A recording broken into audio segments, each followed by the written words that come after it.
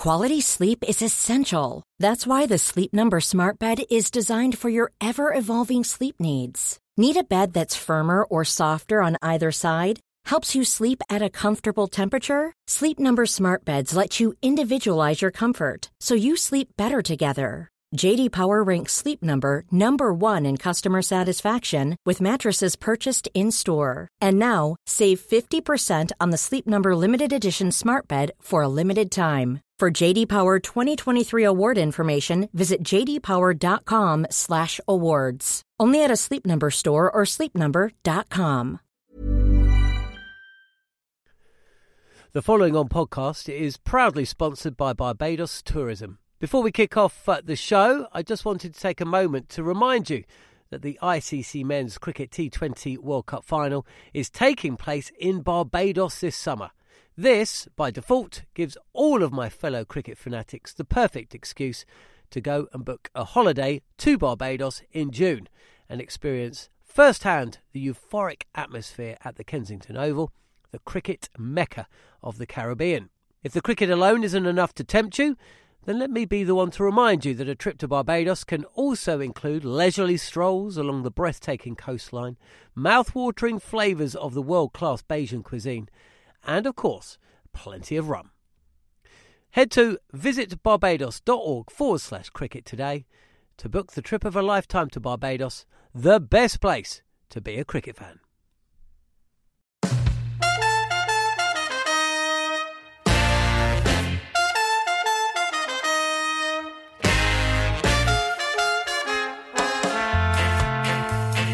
Well, hello and welcome to Following On County Cricketer. I'm John Norman from TalkSport alongside the Cricketer magazine's Nick Friend and the returning George Dobell and two-time county championship winner Steve Harmison, looking back at all the action from the county championship and ahead to next week's fair.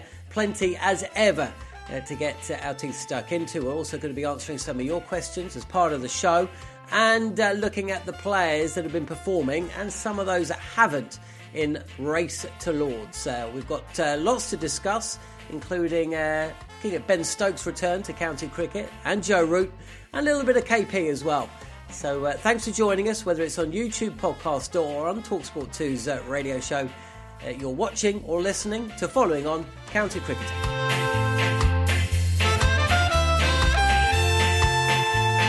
Okay, guys, well, welcome back to George Dobell. Happy birthday to you as well. Hope you had a lovely week away in Italy. Well, since you've been gone, well, we haven't had a Test men's captain announced. We haven't had Rob Keith speaking, but we have had plenty of action on the field. First up, Ben Stokes, 17 sixes in his return to county cricket. Just a reminder that England do have a fair bit of talent alongside the returning Joe Root as well. So a good week of cricket. I'll start with you though, Harmy. We could talk a bit about Ben Stokes, but off the back of that, KP got involved, retweeting some footage of just one or two of Ben Stokes' 17 sixes. And not for the first time, slamming county cricket and suggesting that the standard isn't quite up to scratch. Yeah, I've never changed my opinion of Kevin. I think when he speaks with the game trying to move forward. I just don't think he's, as usual, thought about what the ramifications are for when he opens his mouth.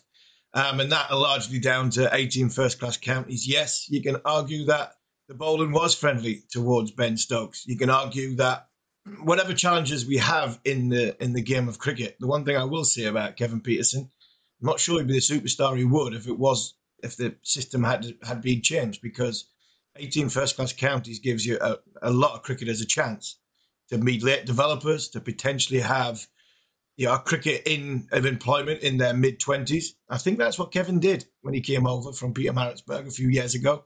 So I think he's got to be careful. I understand what he's saying. Want to make county cricket better. That's no question whatsoever. But I think there's ways and means of doing it. And unfortunately, Kevin's franchise system, I don't think would work. What about you, George? Welcome back, by the way. Thank you. Nice to be back. I admire Kevin for having the courage to rock the boat. I think English cricket needs to have its boat rocked. And I think it'd be really helpful to have the franchise debate. Now, as it happens, I don't agree with his conclusions at this stage, but it's through debate that we learn, and maybe he's got good ideas in there somewhere. So I've got no problem with him banging that drum and that being his agenda. I think it comes from a good place. I think he means well. What I do have a bit of a problem with is him using an 18-year-old as an example of everything that's wrong with county cricket. I thought that was unfair, and I thought it was unkind. I thought that actually that over was okay. What I've seen in when the times that bowlers have been murdered in that way, Stuart Broad, Ben Stokes, Malcolm Nash, is that they tend to stick to the same thing, haven't they? And it seemed that Baker was trying to bowl his stock ball again and again, and you could argue that was quite brave. That he was trying to get in caught. Now, maybe a wiser, older cricketer would have fired one in wide of the stumps either side. Maybe they would. Maybe he should have done. But he's 18, and there are quite a lot of good things about that. I didn't see any long hops or full tosses in that spell. So I thought it was really harsh. And the other irony, as Harmy points out, is that in a franchise system, good luck picking an 18-year-old spinner who actually could go on and have a really, really good career. He could be the new Daniel Vettori. I don't want to put too much pressure on him. But he is that sort of bowler. It's good luck trying to pick someone like that. Equally, good luck getting Ben Stokes to play while the IPL's going on. So a lot of bowlers have had bad days, a lot of batters too, and it's part of the formative learning stages of their career. And I thought it was really harsh to pick on an 18-year-old and use him as an example of a system that's broken. There are problems with the system. I really genuinely commend Kevin for caring enough to stick his head above the parapet, because he knows it's going to get kicked. And I think we should have the debate about franchises. I really do. I think we should have the debate. I'd like to air it, and to be honest, I'd like to refute it. But the way he did it, I don't know, it was really clumsy and unfair on a young bowler who to say that he's a symbol of decline is desperately unfair. What about you, Nick? Franchise cricket, does that keep you awake at night? I agree with everything that George said, to be honest. I was mainly going to talk about Baker rather than Stokes or rather than anything else. He was in the England under-19 squad that were, a game away from being under-19 world champions a few months ago, and when that was going on, everyone was tweeting about it, watching these kids go and batter sides that maybe in the past they might not have beaten, and people talking about how that meant the future was bright. And suddenly you bowl one over that gets taken down by a bloke who's among the best players that England have ever produced, on a pitch that was good enough to produce 500s well into its fourth day. I mean, social media can clip up anything, can't it? We've had Rory Burns bowling, Mohammad Rizwan bowling. That doesn't mean the championship's declining. It means that the pitches are good enough that teams have seen that the game's done. They don't want to flog their bowlers into the dirt. I think Kevin had a go at that earlier on the competition when Rory Burns was bowling. And as I say, does that happen in an ideal world? No. But this time last year we were having the complete opposite chat, weren't we? That there weren't enough runs and bowlers were having too much success, and suddenly now the bowlers are getting carted around on a flat one, and we're being told that the bowlers can't bowl. So, and as George says, an 18-year-old kid who, for what it's worth, is everything he'd want in a young left-arm spinner. He's tall, he bowls at a good pace, he bats. He's done it he's done it at Worcester where it's not that easy to bowl. There have been a lot of runs in the last couple of years. It's certainly not that easy to bowl spin. I think until he came in last year, Worcester didn't really have a red ball spinner. Brett D'Oliveira was doing the job. Moeen Ali was at the IPL. He came in, gave it a very good go. He only turns 19 next week. There is a lot going for him, and frankly, I think he'll be a guy that I'll be watching a lot more than others in the next couple of weeks, because if he can come and take 2 for 3 for 4 for on the back of this, and actually you've probably taught a lot more about him than what you are in the space of 6 balls that have been clipped up for social by a guy with a massive following. So, Graham Napier hit 16 sixes for Essex against Surrey, 2011 I think it was. Yasser Arafat, Chris Tremlett, Gareth Batty, Stuart Meeker, Zana De Bruyne. Not club bowlers. It happens. You play on a flat one, you get a guy who's seeing like a beach ball. In that case, Graham Napier. In this case, one of the best players that England have seen. Not everything has to be as black and white as look what's wrong with the game. Look at the game's dead. Like just applaud the batting and say that it's a kid on a flat one and move on. Well, I think you have to also remind Kevin of what the county championship is about, and wonder about as Harmy suggested, whether he's thought it through. Because if you are asking for outside investment, you are asking to start judging this purely as a financial business, in the same way that you might IPL teams in the long run. I think that's really unwise. I think that shows a bit of a misunderstanding. You cannot judge these things purely by what money they bring in. They are about building, they are about investment. And I thought it was an interesting time to make the comment. At the moment we're seeing water companies make profits while they flush our rivers with sewage, while you're seeing energy companies put prices up and pay huge dividends to their shareholders and bonus executives. That seems to be the way that cricket is going. I think it's a bad way. I think it's we've got something quite special with basically this mutual organisation with the counties owned by their members. And just something I always think is worth remembering. In that COVID summer of 2020, the two counties that were least keen to play Championship cricket that summer were the ones that were not county owned. They were the ones that were privately owned. I think that's really, really revealing. So as soon as you have franchise investment, they are going to want to return. They're going to want to return. And I'd be really interested to see a list of all the players that have come through that have been developed by franchise tournaments. They will be basically parasites. I think it's. I understand Kevin's concerns, and I'll say I think they come from a good place, and he's a good man. But I think it's a simplistic solution, and he hasn't really thought it through. And the example was really, really clumsy. Anything else, guys, before we move on? No, I just think the marvel, and we talk about Ben Stokes and what he did. If that was the example he wanted to make, it just shows that the gulf of players that are playing international cricket. And what fantastic talent we've got. But what I will say about the county so far, where it's been knocked over the winter, you've got to start somewhere. And I think we're starting at a good place now. We are producing flat pitches and runs. If you do that, bowlers will get better. And all of a sudden, the bowlers will catch up. And then it's up to batters to then adapt to it later on in the season. What we're seeing now is, the leading wicket takers in this country are good bowlers. Potts has got a bit of pace. Hassan Ali, international bowler. Mohammad Abbas, international bowler. Bowlers with a bit of pace. Dave Patterson from South Africa, bit of pace. That's what we want to see. If the batters can score runs on good pitches, the top bowlers, the quick bowlers, what we need to produce will get better. And I think we've got to start somewhere. And I actually think if we're starting on pitches like we are now, English cricket will get better. That's dead right. That's exactly right, because it's going to force counties to pick bowlers with either extreme pace, excellent skills, or spinners with a bit of bite. And we've just started. We're 100 metres into a 30-mile journey. It's going to take a long time. English cricket is in a low ebb, but to abandon everything that's built it up for years, and as you say, abandon all the principles that helped Kevin be one of the best players English cricket's ever had, because he sure as hell wasn't a good batter when he came to England. And England became the number one team in the world, win a T20 World Cup, of which he was an absolutely integral part. Let's remember the things that built that, and actually it was playing 4-day Championship cricket on good pitches through the middle of the season with the best players.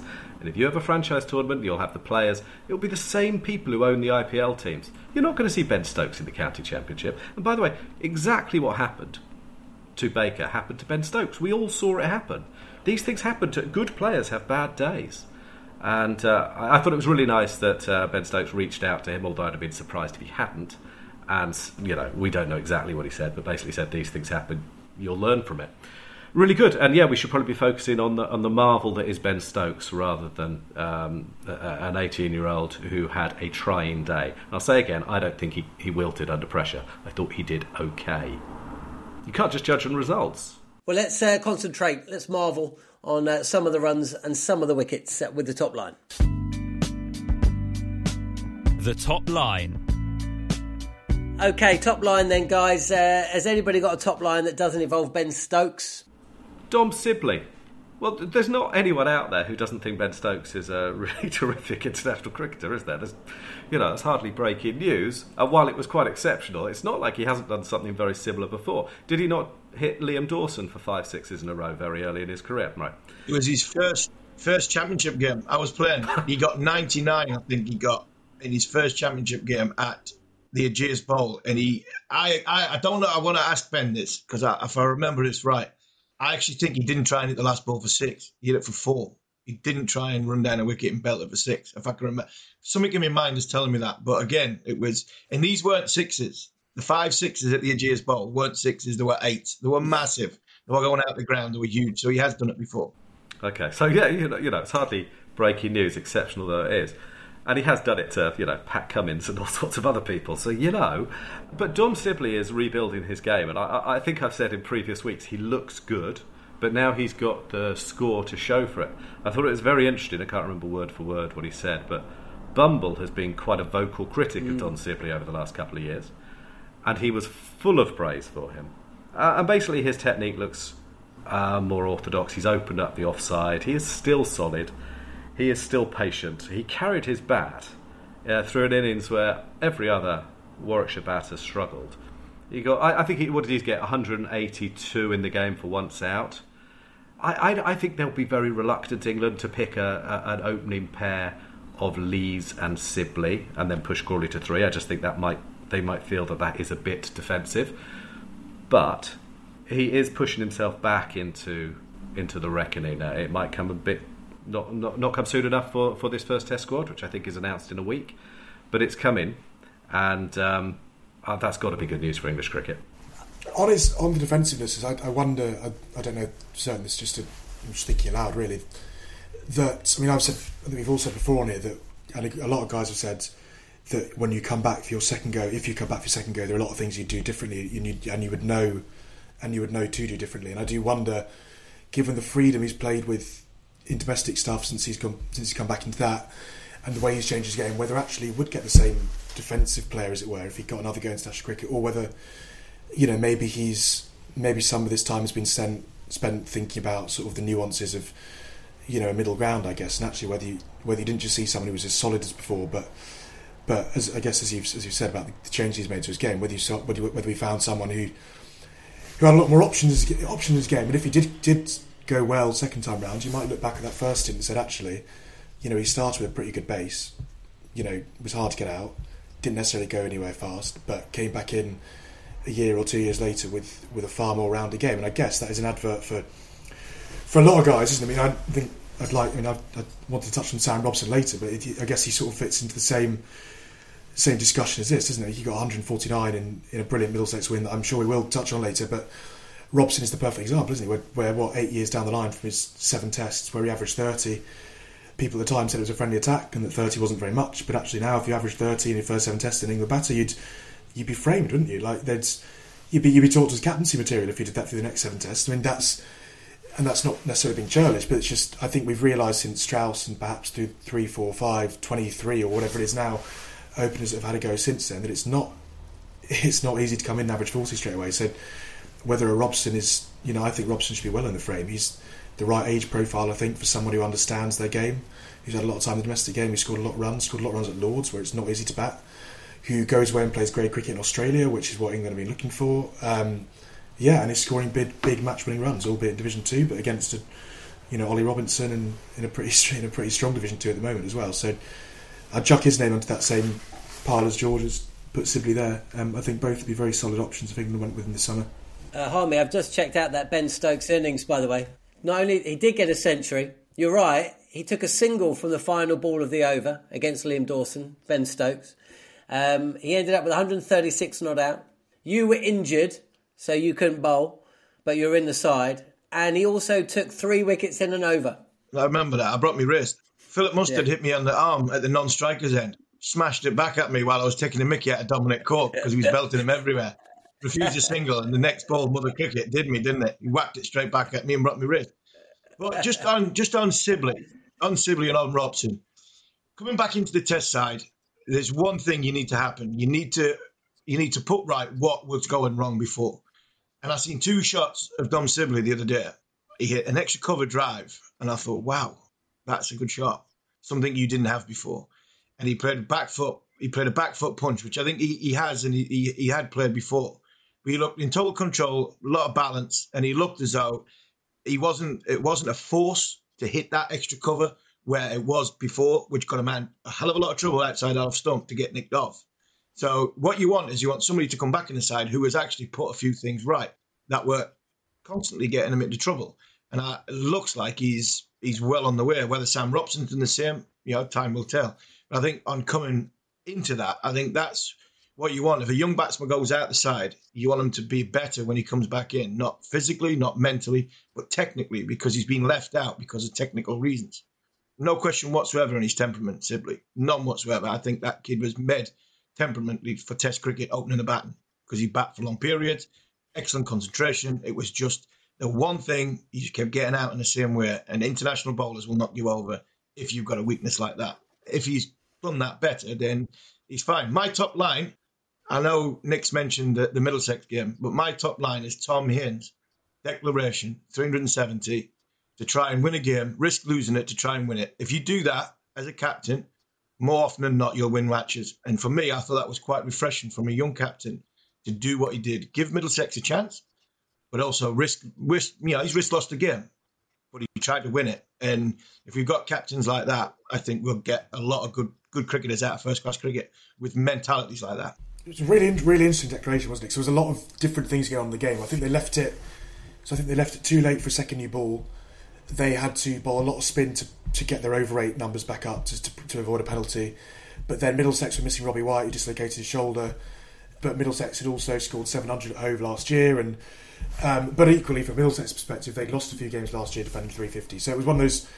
it was a really interesting one, because there was all sorts of nuance knocking around. Ollie Robinson obviously back as well, but I think they were quite wary of flogging him into the ground. George Garton's first game after a pretty long bout of long COVIDs. So there was all kinds of stuff that I imagine were going through Sussex minds when they made that call. So as you say, good on them for. Ultimately, they came nowhere close. But yeah, I think both teams would say that anything could have happened in that fourth innings, given all the sort of narratives around where that game was at. I think Shaheen had been ill that morning as well, so perhaps Sussex looked at it and thought they needed 8 wickets rather than 10. As you say, you'll be on the right end of them eventually. Okay, so I think you successfully argued the case for Dom Sibley there, George. So that's the top line, not Stokes, not Middlesex, but we could talk about Middlesex a bit more in top 3 moments of the week. Moments of the week. Okay, moments of the week. We've already mentioned a couple of them. Joe Root coming back to cricket. Ben Stokes doing what Ben Stokes does. We spoke about Dom Sibley, Haines and the declaration. Let's talk about Middlesex, actually, because, top of the table, Division 2. They've got off to a really good start. They seem to have the bowling. And, they showed they got the batting as well with that second innings. I think Middlesex have really impressed me the start of the season. I won't mention Surrey, but... they turned out another win again. Glamorgan again, the boys from the Valleys, George. You must be delighted to see them second in the table. Durham with a little bit to do, though, Harvey. Yeah, Durham just can't win a game. They can draw plenty. Well, an interesting one for me was the Hampshire one, when I think James Vince gave himself 2 night watchmen, and then Donald and Fuller put 100 on for the last wicket to give them a chance of... Well, they chased 360. They left Gloucester something like 360. So 100 for the last wicket and winning the game by 87 runs that was good from Hampshire's lower order. Yeah, but Durham do have a bit of work to do. They can score as many runs as they want, but if you can't take 20 wickets, you ain't winning cricket matches. What else, George or Nick? Where were you, Nick? I saw you at the Oval on Friday. I just did a day at the Oval. I did a day at the Oval, and I was just taken up with other things. But on Harmy's point with Donald, is certainly worth a shout out, just for the simple fact that was his first game since 2019. I think he's been desperately battered by injuries, really, isn't he? I think it was the ACL, but he's missed 2 years of cricket. That was his first competitive game since September 2019. So fair play for making it count, I guess, more than anything. But I was following Middlesex. I was at the Oval. Surrey looked very good. I mean, I know you don't want to talk about them, John, no. But if we do it on your behalf, then maybe that'd be good. Maybe that's fairer. They just look very good. They've got 10 batters and about 10 bowlers. Ryan Patel's an all-rounder at the top of the order, and then you've got Jamie Overton, who's an all-rounder at number 10. John Clark got the highest ever Surrey score by number 9 last week, and when he didn't get any this week, Overton and Gus Atkinson got 60 each. And I guess similarly to that Hampshire game, where they sort of went from a pretty middling total that would have put Northampton in the game to 400 odd, and I think John Sadler admitted afterwards that it sort of basically killed their spirit, going from winning the toss bowling, having them 260 odd for 8, and then suddenly being miles behind the game within a session. But the wickets come from anywhere. Sam Curran didn't bowl at all in the game, but got his runs. don't think Ryan Patel bowled in the game, but they got Colin de Grandhomme in as a replacement for Kemar Roach, who's almost ideal on the pitch that they played on, actually, and obviously also bats. They just look extremely well set. They've not picked Verdi or Moriarty, but they've got Will Jackson off spin at number 4, number 5. Ollie Pope was missing. Jamie Smith was missing. They've just got every single base covered. Cam Steele's not played yet. He bowls leg spin and bats. Folkes didn't keep, I don't think. Well, Folkes didn't play last week, so they got Ollie Pope to keep because Jamie Smith got a double hundred. But Folkes was back for this one. There's just options coming out their ears at the moment, and fair play. They I think rectified what they didn't do last year as well, which is they kept on drawing at the Oval on big, flat, high-scoring pitches. They've actually had their 2 big draws away from the Oval, and they've won their 3 games at home. So hard to stop, I think, based on the early evidence. But I guess they'll lose players to England at some point, and then then they'll go again. Also, they've lost the toss, I think, 4 times out of 5 as well. Matt Parkinson, George or Harmy weighed in with some more wickets. I think he took 6 wickets, didn't he? Is it 6? Doing everything right, isn't he? Doing everything right. And as Nick said, increasingly are answering my doubts, I suppose, which about whether he can do the holding role as well, because whether you like it or not, you've got to. And he's doing both, so he might well be in pole position. They're picking the squad soon, yeah? They're picking the squad after 1 more round of games. He's probably in, isn't he? Well, he seems like the kind of player Stokes. He would fit the Stokes mould from the outside looking in, wouldn't he, Harmy? If you're picking Broad and Anderson, you have to pick Parkinson. And the problem is who bats at number 8, and that's your other conundrum on bowler. If you pick Broad and Anderson, you're picking bowlers that aren't going to blow teams away. You're going to contain very, very well and do what they do well. You're going to need something different as a captain, and that would be the leg spinner. To blow a tail away, to knock over somebody that's, that gets set on a good pitch. And I think he's done that quite well, Parkinson. But then you've got to find somebody that can play that sort of second all-rounder role at number 8. And then you're looking at the likes of Woakes, Overton, Robinson, and then you go back to the conundrum, well, can we really play them and Anderson and Broad on the same side? But if you've got a leg spinner, it changes the dynamics a little bit. And I think because of that, I think Matt Parkinson's a shoo-in for the first Test match. It might be relevant that I don't think Woakes can play because he's not played this week in the Championship game against Northants. And that would mean they'd have to pick him for the squad before he's played a Championship game this season. I just don't see that as... he might be there, but I don't see him as being a realistic option for the Test team anymore. So that's... I don't know how much Stokes... I genuinely don't know how much Stokes rates Parkinson, but I can tell you in the nets, I have at times feared for Parkinson's well-being because Stokes murders him in a way that... I've seen him hit the ball back at him several times. I've seen him take blows on the arms and in the body. I've honestly feared for him. It didn't look as if he rated him particularly, but he does have that ability, doesn't he, as a batter, to make it look like all bowlers are, insufficient. So I think it would be really interesting. But you can't say he can have done any more. And if we are serious about change and getting different results, probably got to do a few things differently. So he probably has done enough already, hasn't he? It's unfortunate for Woakes, that, isn't it? Going into the winter, not many people would have said that Chris Woakes should be England's linchpin in Australia and the Caribbean, would they? And if he'd not been, we'd probably come into the summer saying we've got a very, very good English conditioned bowler in Chris Woakes.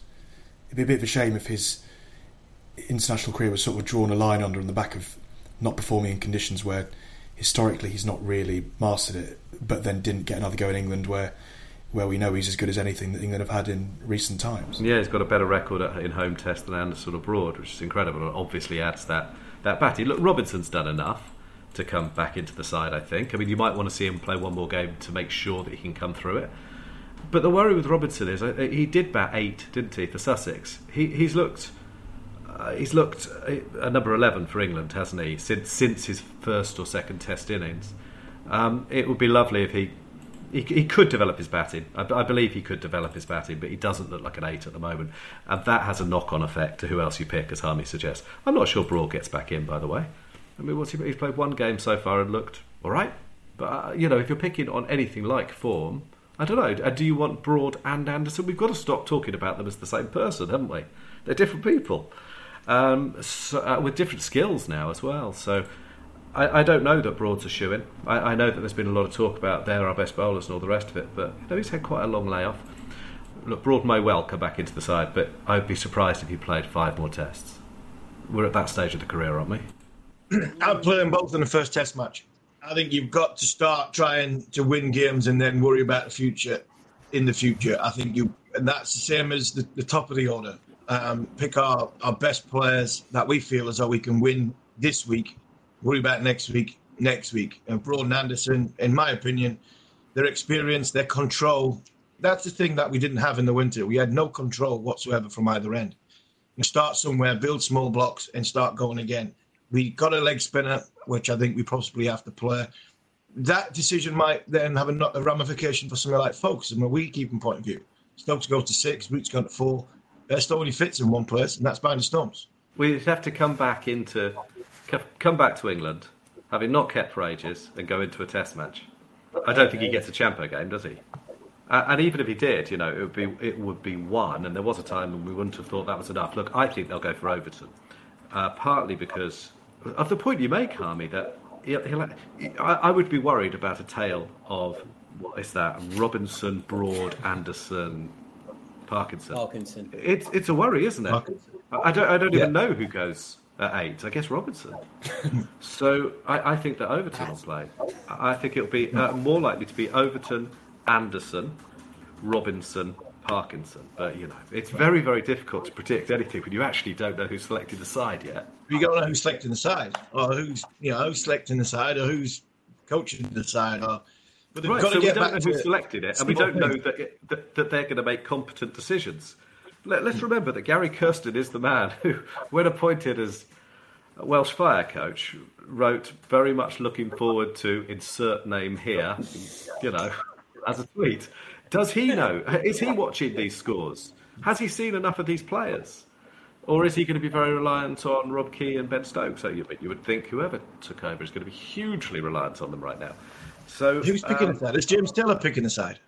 He'll be involved, yeah. Guys, shall we move on to Race to Lords? We kind of broached into that subject anyway. Let's have a look at the runners and the riders. Ryan Reynolds here from Mint Mobile. With the price of just about everything going up during inflation, we thought we'd bring our prices down. So to help us, we brought in a reverse auctioneer, which is apparently a thing. Mint Mobile Unlimited Premium Wireless. How to get 30, 30, bit to get 30, bit to get 20, 20, 20, bit to get 20, 20, bit to get 15, 15, 15, 15, just $15 a month? Sold! Give it a try at mintmobile.com/switch. $45 up front for 3 months plus taxes and fees. Promo rate for new customers for limited time. Unlimited more than 40 gigabytes per month. Slows full terms at mintmobile.com. A lot can happen in 3 years, like a chatbot may be your new best friend. But what won't change? Needing health insurance. United Healthcare Tri-Term Medical Plans, underwritten by Golden Rule Insurance Company, offer flexible, budget-friendly coverage that lasts nearly 3 years in some states. Learn more at uh1.com. The following on podcast is proudly sponsored by Barbados Tourism. If your passion for travel is on par with your passion for cricket, then I have some excellent news. The ICC Men's Cricket T20 World Cup Final is being hosted in Barbados this June, which makes it the perfect destination for your summer holidays this year. To make the most of your trip, you can also experience 8 matches from the series in Barbados, including England against Scotland and England against Australia. In under a month's time, you could be spending your days exploring the vibrant streets of Bridgetown, drinking rum in the sunshine and experiencing exotic Bajan delicacies. In the culinary capital of the Caribbean, there truly is something for everyone. There's no need to wait a second longer. Head to visitbarbados.org/cricket today to book the trip of a lifetime to Barbados, truly the best place to be a cricket fan. Race to Lords. Okay, so this time last week I was threatening to drop Rory Burns, Sam Robson and Dom Sibley from Race to Lords if they didn't get a score. And Rory Burns hit 107. Sam Robson hit a match-winning 149 in second innings. And Dom Sibley hit 142 not out. So they're back in.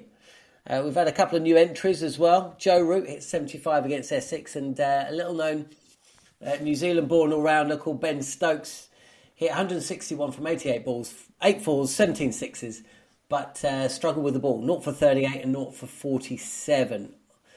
Surrey's Ollie Pope didn't play. Ben Folkes did. He hit 16 against Northants. Sam Curran has gone past 5,000 first-class runs, yet to score a century.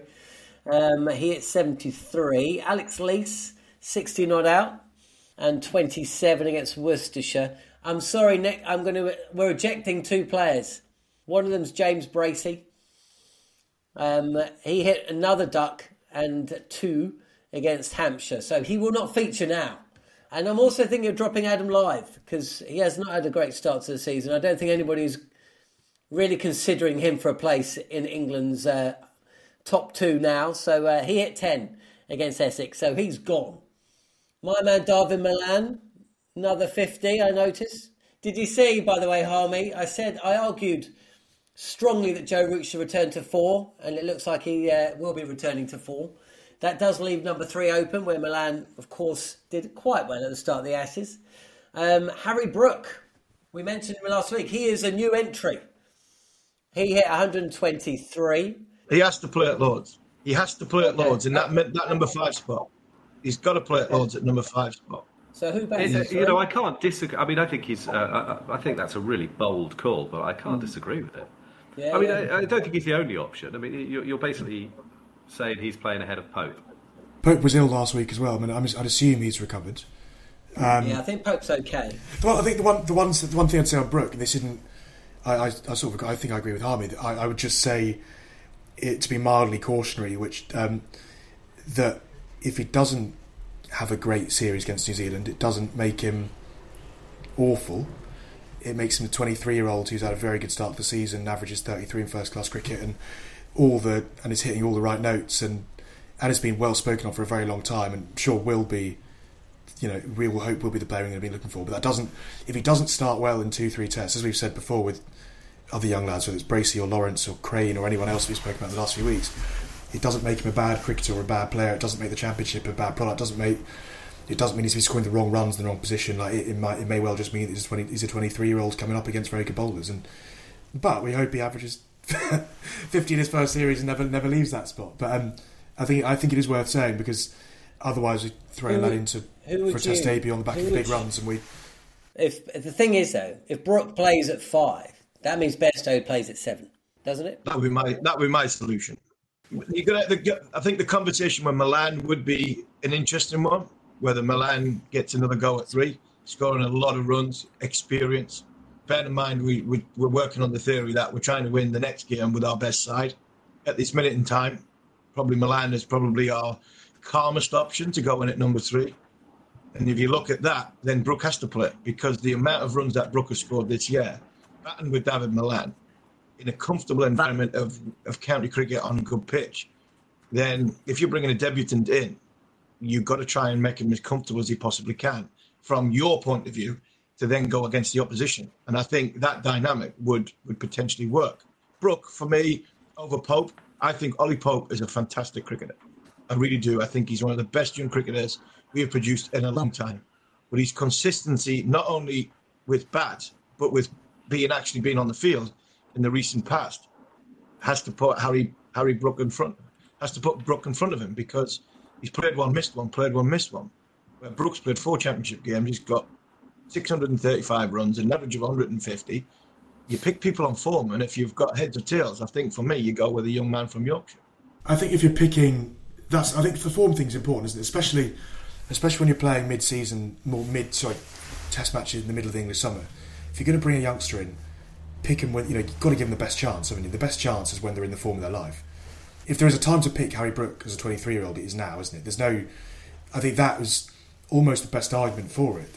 Not the potential he's shown for a few years. It's the fact that if you're not going to pick him now, he's never going to come into an England team in a better spot than he currently is he? And then you can. I guess it gives you a better chance of making an early judgment. Although, even though I said I don't think we should be making early judgments. He will certainly be in a better spot to succeed than if he comes in on the back of averaging 35 or something. So what do you do with Pope then? He just doesn't play at this stage. He bides his time. He waits. He bides his time. He scores runs. He does what every other young English batsman should be doing, especially on these surfaces. Just score some roller. He's not started badly. No, he's not started badly by any stretch of the imagination, but he's played one, missed one, There's a fitness element there. He's 320 runs at 65, isn't it? But I'm looking at a young player who is in the form of his life. I've got to pick one of them. I think Bohannon's an option there as well, aren't there? I mean, there are a few options in there. You've got to throw him in. You've got to throw him in as an option at number 3 if you don't go with someone like experience of Milan. I think they might be a bit reluctant to go route Bairstow Stokes. That's 4, 5, 6. It just, I don't know. It doesn't feel like progress, but we shall see. As you say, the other option is to give Bairstow the gloves back. James Vince, is he out? 78 and 15. Is another little bit of security, maybe coming in at number 3. I think the truth at the moment is we've had such an exceptional start to the summer that we're in a position when you can justifiably say that Ollie Pope is averaging 64, 65. Hasn't done enough to get in at number 5. And we've not even mentioned Sean Dixon, I'm not saying Sean Dixon is in England running, but in most years, if you had a lad who'd scored 400s in 4 games or whatever it's been, and was the leading run scorer in the Championship, and we've got 40 minutes in, Ben Compton's not come up, and in a normal summer, I'm not saying they'd be in the England running, but it's mad. It's just extraordinary how many runs there have been, isn't it, this first month of the season? But it is quite nice to be in a position, I think, where it doesn't necessarily feel black and white. So if they did go Milan, you couldn't say that was unjustified. If they went Bohannon, you couldn't say that was unjustified. If they left Pope out, you could easily say, well, Harry Brooks had the summer of his life, and vice versa. You could say if Ollie Pope starts, he's probably, he's a very good player and he's had a very good start as well. So it is, I guess, quite a nice spot to be in. Obviously, the proof will be in what happens in June, but yeah, I just think that is, on a wider level, quite a nice place given where we've been recently. So this thing about you've got to pick the side that you think's best, and there's no doubt some sense in that. I just think worry that you have an England side there that could look like this: Milan, Root, Bairstow, Stokes, Anderson, Broad. I don't know. It's always a balance between building for the future and picking the best side. It's always a balance. It's not black and white. So I would be reluctant not to give some of these guys a go, and whether it's Bohannon or Brooks, Pope, I think they're all decent players. But if you pick them, you've got to give them a decent chance. Can't be a couple of games. The problem you've got now is England are 1 win from 18 Test matches. If them 5, 6 senior players are going to get England into 3 wins from 5 Test matches this summer, going into South Africa, I wouldn't have a problem with that, because you can integrate youngsters into a winning side. What we've seen recently is integrating youngsters into a shambolic side who keep getting beat every time. Then you're not going there, you're just going round and round in circles. So start winning. You're right. Younger player in here, and you've got a chance. But aren't these the guys who have been beaten a lot? Yeah, that's what I mean. But we're in English conditions, and we've always said we are better in English conditions. And the guys that are in, these guys are actually in a little bit of form. They've been belted for, runs and wickets they've got runs and wickets under their belt going into what is going to be a tough 3 Test matches against New Zealand. But we've got to start winning. We've got to start winning somehow. And if we keep chucking player after player in and we're going round the vicious circle, then we'll be still having this conversation in a year's time after going to Pakistan and New Zealand in the winter and being belted by them. We've been having this conversation for about 2 years. I suppose it shows the importance of getting a head coach and a selector in place. Right, let's head to... Oh, by the way, Saqib Mahmood, Jack Leach, Craig Overton, Jimmy Anderson did not play, nor did Stuart Broad. Let's get to the mailbag. The mailbag. Okay, this is a section of the show where we answer your questions. We've just got a couple this week because we've got to do... we're almost fighting time. Can I just say, though, if you want to get 20% off a 12 edition subscription of The Cricketer magazine, go to thecricketer.com/talksport. And you'll get your 20% off. Okay, this one's for you, Harmy.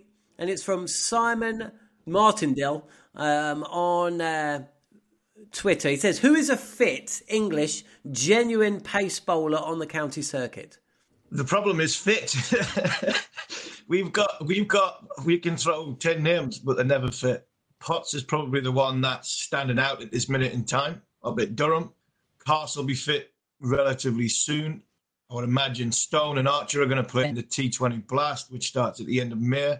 But fit-wise, that's why we're going back to Broad and Anderson. That's why we're looking at Ollie Robinson, Craig Overton. These guys are the ones that are putting their hand up and taking the wickets. At this minute in time, the fit fast bowler. If you don't look at someone like Matt Potts, who potentially could make the 13 or 14-man squad just to give him some experience, but probably won't play. Outside that, everybody else is injured, and we need to get. But the thing is, with these wickets, we'll start producing quicker bowlers because teams will have to go for something different to try and make something happen. Might not happen this year, but if we consistently play on good surfaces where runs are on the board in the next 1, 2, 3 years with winter investment, we'll get some quick bowlers from somewhere. Excellent stuff. Daniel King says, where's Dom Sibley in the current pecking order of England Test openers? I think we've answered that one. So I'll throw this one to you, Nick, from Jez, who says, who are the young or inexperienced bowlers impressing you so far? Bowlers? I forgot they existed last month. Well, Matty Potts, I mean, as Harmy says, has been great, isn't he? And seems to have come on a lot in red ball cricket in the last, well, yeah, I want to say year or so. I remember being down at Chelmsford last year, and I don't think he played. I think it was Salisbury, Rushworth, Rain, Cars in that side. So he's obviously come a long way, played a big part in that white ball. And so had a very good white ball summer. I know he's not young, but Tom Helm has really impressed me when I've and he is weirdly an experienced red ball cricketer. He's just not played very much of it. And he had a side problem last week, so didn't play down at Sussex, but he has really impressed me every time I've seen him bowl this season so far. And he's quick enough, he's tall, he's worked a lot on the lengths he's been bowling over the winter. I think he's doubled his number of career LBWs in first class cricket in the first month of this season, which probably tells us all you need to know about how full he was bowling before, how full he's bowling now, and the work he's done. Jamie Overton, who I didn't mention, I guess I don't know if he's young. I mean, he's the same age as Craig, obviously, but he's quick. He was clocked at 90 when the speed comes at the Oval a couple of weeks ago. He's having a very good season. Jordan Clark at Surrey has been brilliant. He's sort of like the unsung guy, and one of the unsung guys in what's obviously a very international heavy, big name heavy side. He's been excellent. I think he's certainly their leading wicket taker. He's got his runs as well. I'm trying to wrap my brains here. There are guys who've not necessarily got the awards. I think have been. You've answered. We'll go with that. Can I declare that? Yeah, you can stop. That's more than enough. Okay, let's get to the county preview. Match of the week. Okay, so 8 games this week. Gloucestershire against Somerset, Kent versus Surrey, Warwickshire, Northampton, Yorkshire, Lancashire. Yorkshire have been in a good position a couple of games now, haven't they? I'll pick you out, George. They just haven't been able to see it home. I think they picked up an injury in the game before last. Otherwise, they fancied their chances. I think that was against Kent. And again this week, didn't they? They just fell short again. They just couldn't force home the victory. But Yorkshire, Lancashire, that's always a game of the week, wouldn't you say? I would, and I think it's a really attractive game for lots of reasons. I do think Lancashire look pretty ominously strong right now, so that's a proper test for Yorkshire. The Yorkshire batting lineup is as you say, it's formidable, but they're struggling to bowl teams out. Maybe it's a new test for Kabir Ali, the new bowling coach there, isn't it? See if they can find a way through sides, and I know we counted him out earlier, but Dom Bess, you can see a way he gets back in because he can bat and he's terrific in the field. So it is impossible that Dom Bess has a good game here and he forced himself into contention for that all-rounder who can help balance the side at 8. It's absolutely possible. But yeah, that's actually a really mouth-watering game. Absolutely. Division 2, Middlesex against Notts. That's a big game. Leicestershire against Sussex. Durham, Glamorgan. If Durham don't get something out of that, then a gap's going to start inching out spreading out between Durham and the top 2 and 3, and Derbyshire, who didn't play last weekend, against Worcestershire. What are your thoughts there, Harmy? Yeah, Durham need to beat Gloucestershire. I would imagine there'll be a little bit more life in the surface at the Riverside, because Durham know how to bat on it, and they've got some serious artillery when it comes to the batting.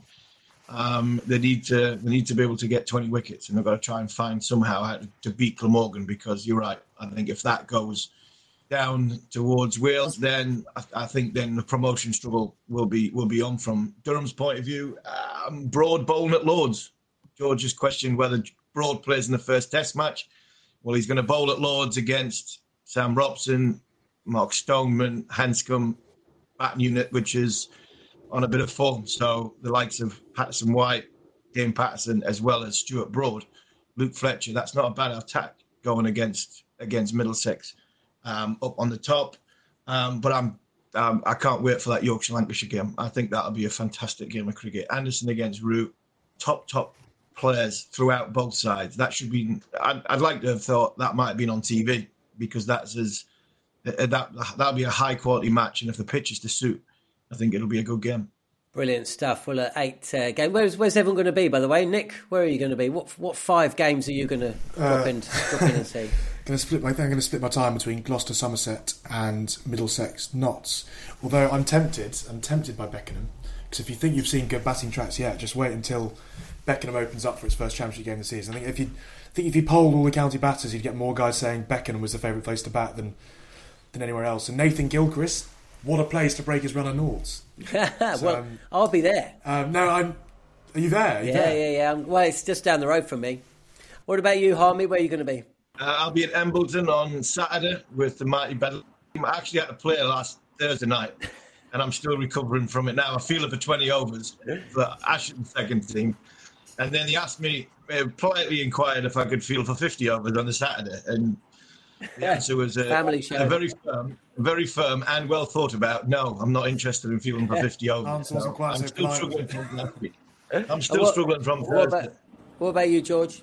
Well, Leeds is probably the most attractive, isn't it? And it would be nice, wouldn't it, if KP cut up some footage of Sakib and Anderson v Root and Milan and said, actually, do you know what? This county cricket is pretty damn good, isn't it? Yeah, and in fairness to KP, he did tweet out a picture of footage of Shaheen Afridi bowling to Pujara, I think.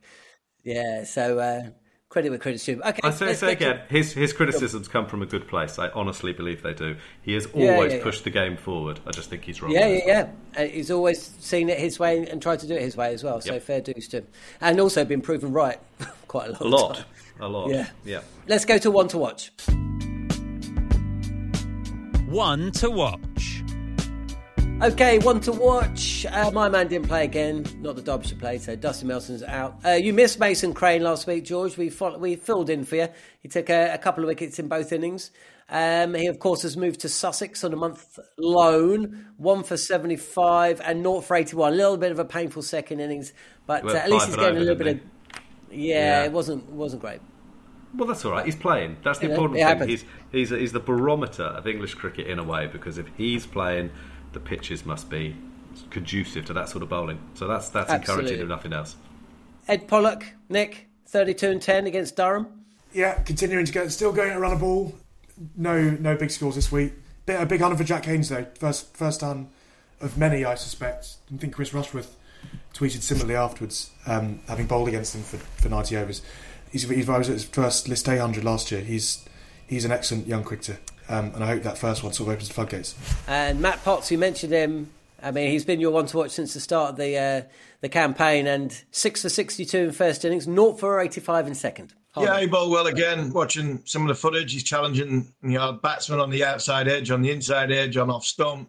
Not really sure how quick pace-wise he is. I think he's around about mid-80s. I don't think he's the express that you've got category of Stone and Wood and Archer. But he's quick enough. And with everybody, the injuries that are going, if England pick 14-man squad for Lords, he might have an outside chance of being that 14th man to soak up what's happening, because England might think if they need a quick bowler, other than, and I missed him out earlier, Jamie Overton. They're probably the two quickest in the country at the minute, and he's definitely performing, which is good. Good for Durham as well.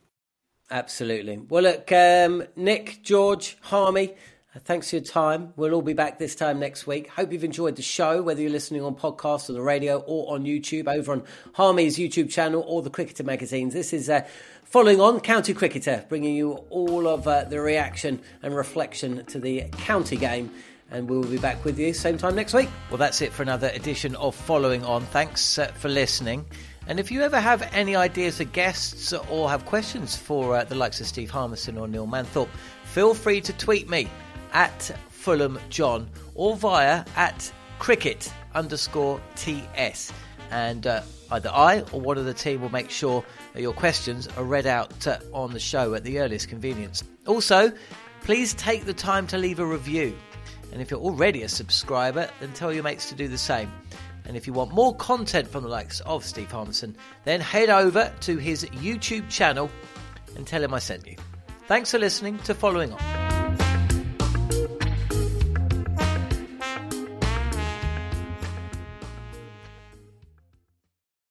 The Following On podcast is proudly sponsored by Barbados Tourism, and this is your gentle reminder that Barbados is the best place to be a cricket fan. With 8 matches from the ICC Men's T20 Cricket World Cup Series taking place in Barbados this summer, including the final, you can experience the summer of a lifetime by booking today. Aside from immersing in world-class cricket in the sunshine, Barbados is the dream destination for all travel enthusiasts. It is where adventure meets paradise, the culinary capital of the Caribbean, and better still, the birthplace of rum.